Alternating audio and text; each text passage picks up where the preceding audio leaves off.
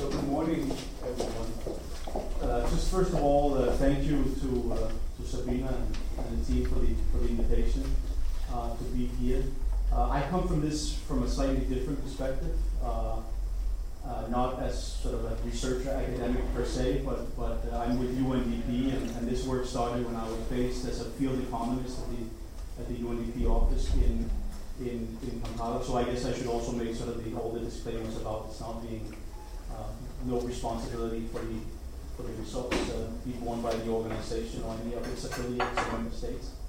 But the real point is that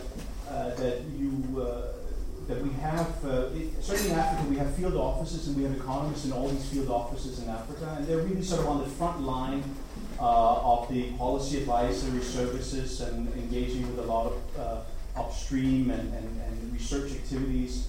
So as you sort of go through your respective careers and you do your research and you do your field work, you should think about engaging with the offices and especially the economists, because I think there are a few organizations who are sort of who are closer sort of in terms of the philosophy to what we're doing here, and really trying to implement and make policy relevant a lot of this work and put in practice the human development paradigm as it is.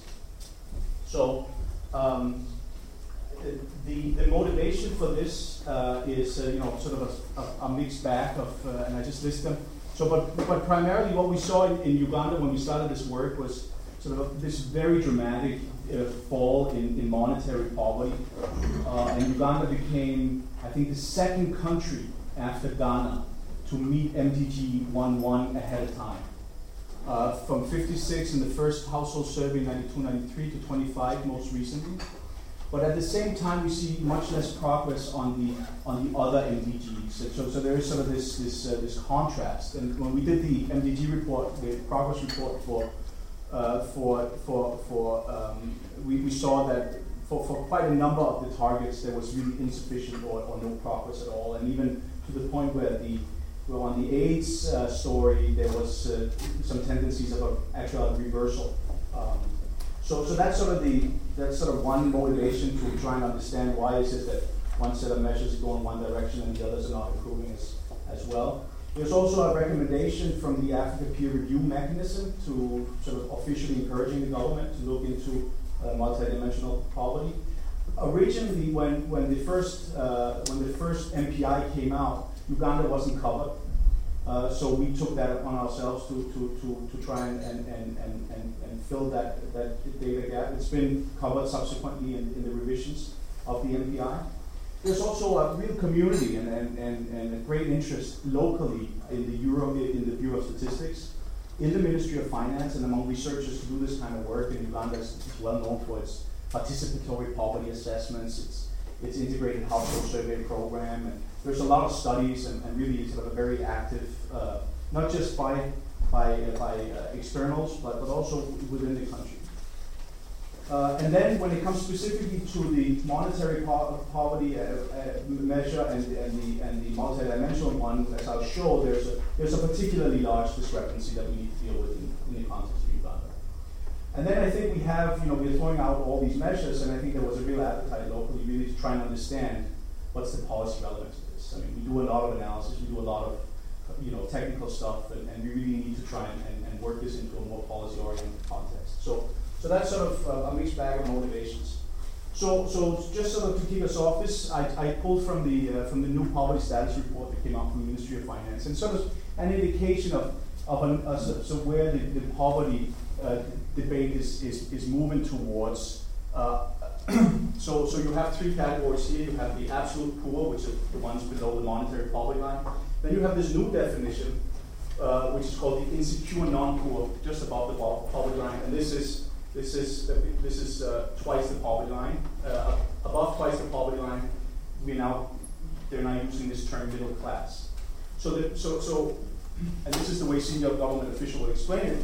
As the absolute levels of poverty is coming down quite rapidly, focus is shifting policy-wise towards what's happening above the poverty line. So it's no longer sort of this poverty reduction strategy is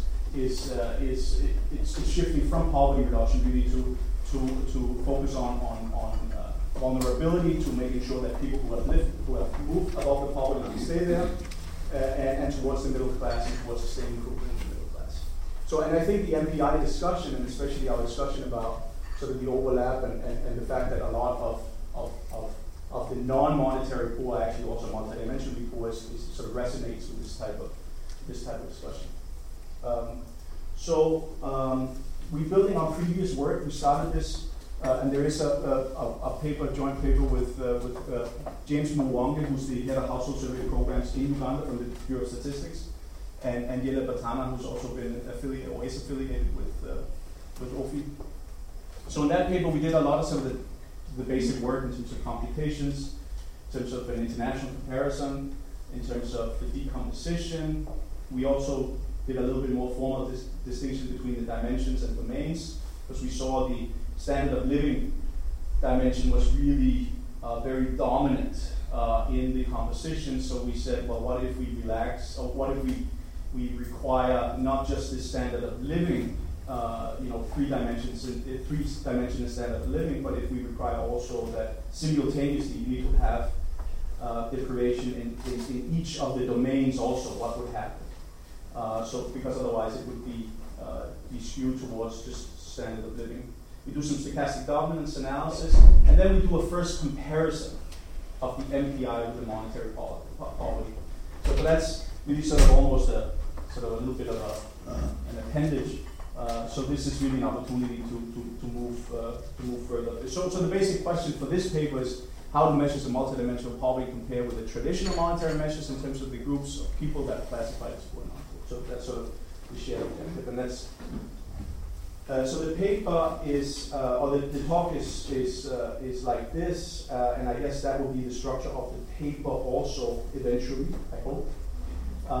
Some issues on comparability, something on data, just what are the measures we're using, and then some empirical results, first unconditionally, the correlations and cross-tabulations, and then some graphical displays. And then I tried to do some multivariate analysis using the biprogram. So this is just a plot of the 93 countries that I could find in the global data set, the updated data set from Sabina and colleagues. So that shows a pretty strong correlation between the multidimensional and monetary poverty. That's the national monetary poverty measure. But of course, a lot of variation around that. A lot of sort of country stories to be told. And for Africa, for the 29 African countries that I could find in that sample, the tendency is for the multidimensional measure. This is the difference in percent between the multidimensional and the monetary measure. And the tendency in the African sample is for the multidimensional measure to be higher, except from a few countries down here. And as you can see, for Uganda, it's particularly great. It's almost 200%. So then there's the obvious problem of comparing apples and oranges, and one of the issues in just taking these two columns out from the data set is that there are different years in different surveys. So, but even when we look at the same years, which are the red ones, you can see that there are still differences. So it's not just a matter of using different years.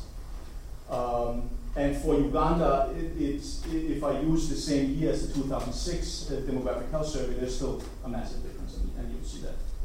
So that's sort of the one of the puzzles is why is there such a huge difference, and what does it mean for the way we interpret and we talk about a lot of these things, especially in the context of Uganda, but also in many of these other countries. So in terms of the definitions for the analysis, this is sort of straightforward. We're using the headcount from the Altier Foster paper, and the dimensions and cutoffs are from the MPI version, and the focus here is on K3 and 4 with some robustness checks.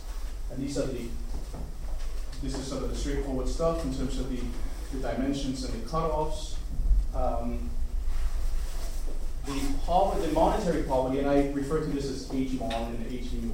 It's not particularly easy to, but that's sort of the way I chose. So the Uganda poverty line is identified in in 97 prices, or at least it was at that time, so that's the one we used, 21,135 Uganda shilling. It's a lower bound poverty line in sort of the rebellion sense, in that it has its cost basic needs, so there's the food component, and then there is the non-food component, which is measured as the non-food expenditure of people of people at the food poverty. It's their total expenditure at the food poverty line. So rather than looking just at the food expenditure at the food poverty line, so it's sort of the more austere lower bound poverty measure, which is useful to keep in mind. He distinguishes between the lower bound and the upper bound, and this is the lower bound. It uses household consumption expenditure and adult equivalents, so there's that adjustment. And in this context, we're considering the monetary measure as really a special case of the multidimensional measure with just one dimension and one criteria for the cutoff, and the Z is the poverty. So the data. So just a few words on the data, because I think this is a little bit of a special case. There are two data sets that are being invoked. The first is the Uganda National Household Survey 3, which was conducted in 2005-2006. And that's drawn from the master sample. And then there's a demographic health survey, which is done immediately thereafter. And the way they structured that survey was it's a two-stage sample, both purposeful and random. The first stage, they took the clusters from the households from the first household survey, the same clusters, and then they added additional clusters. Yeah, and in the second stage, they took a complete listing of all those clusters from the household survey. All the households that were in that cluster from the previous household survey were repeated, and then they added additional randomly households. Yeah? So it has these two elements, and so there is a matching subsample of in excess of 2,000 households. So that is sort of a mini panel. But it means that we are able to combine the MPI data availability from the demographic health survey with the standard consumption expenditure module from the household budget survey type. So that's what we're doing. So these are sort of the first set of results, just a straightforward comparison with the monetary measure and the multidimensional measure. And as you can see, the multidimensional measure is much higher than at those two cutoff points. And there's sort of the standard results. There's some gender, but it's not really that great. Great differences between urban and rural areas. And then we have a little bit of variation here in terms of the ranking of the administrative regions. The north sort of comes out as particularly deprived, using the monetary measure, with the eastern region in second, whereas that changes a little bit the ranking. Once you start using the multidimensional measures, the western region in particular, which has the Karamoja region, and comes out pretty strong using the multidimensional measure, something we'll see again when we go deeper in the results. So because of this great divergence in the multidimensional and the monetary measure, we do this equalization. So we lift the poverty line, and in the paper we discussed it. Because the poverty line is considered to be particularly low, there's a sort of a rationale for doing that as well, beyond just the analytical convenience. So when we lifted the poverty line to 28,000 and 37,000 to generate the same levels of equalize the poverty head counts. This is what we get.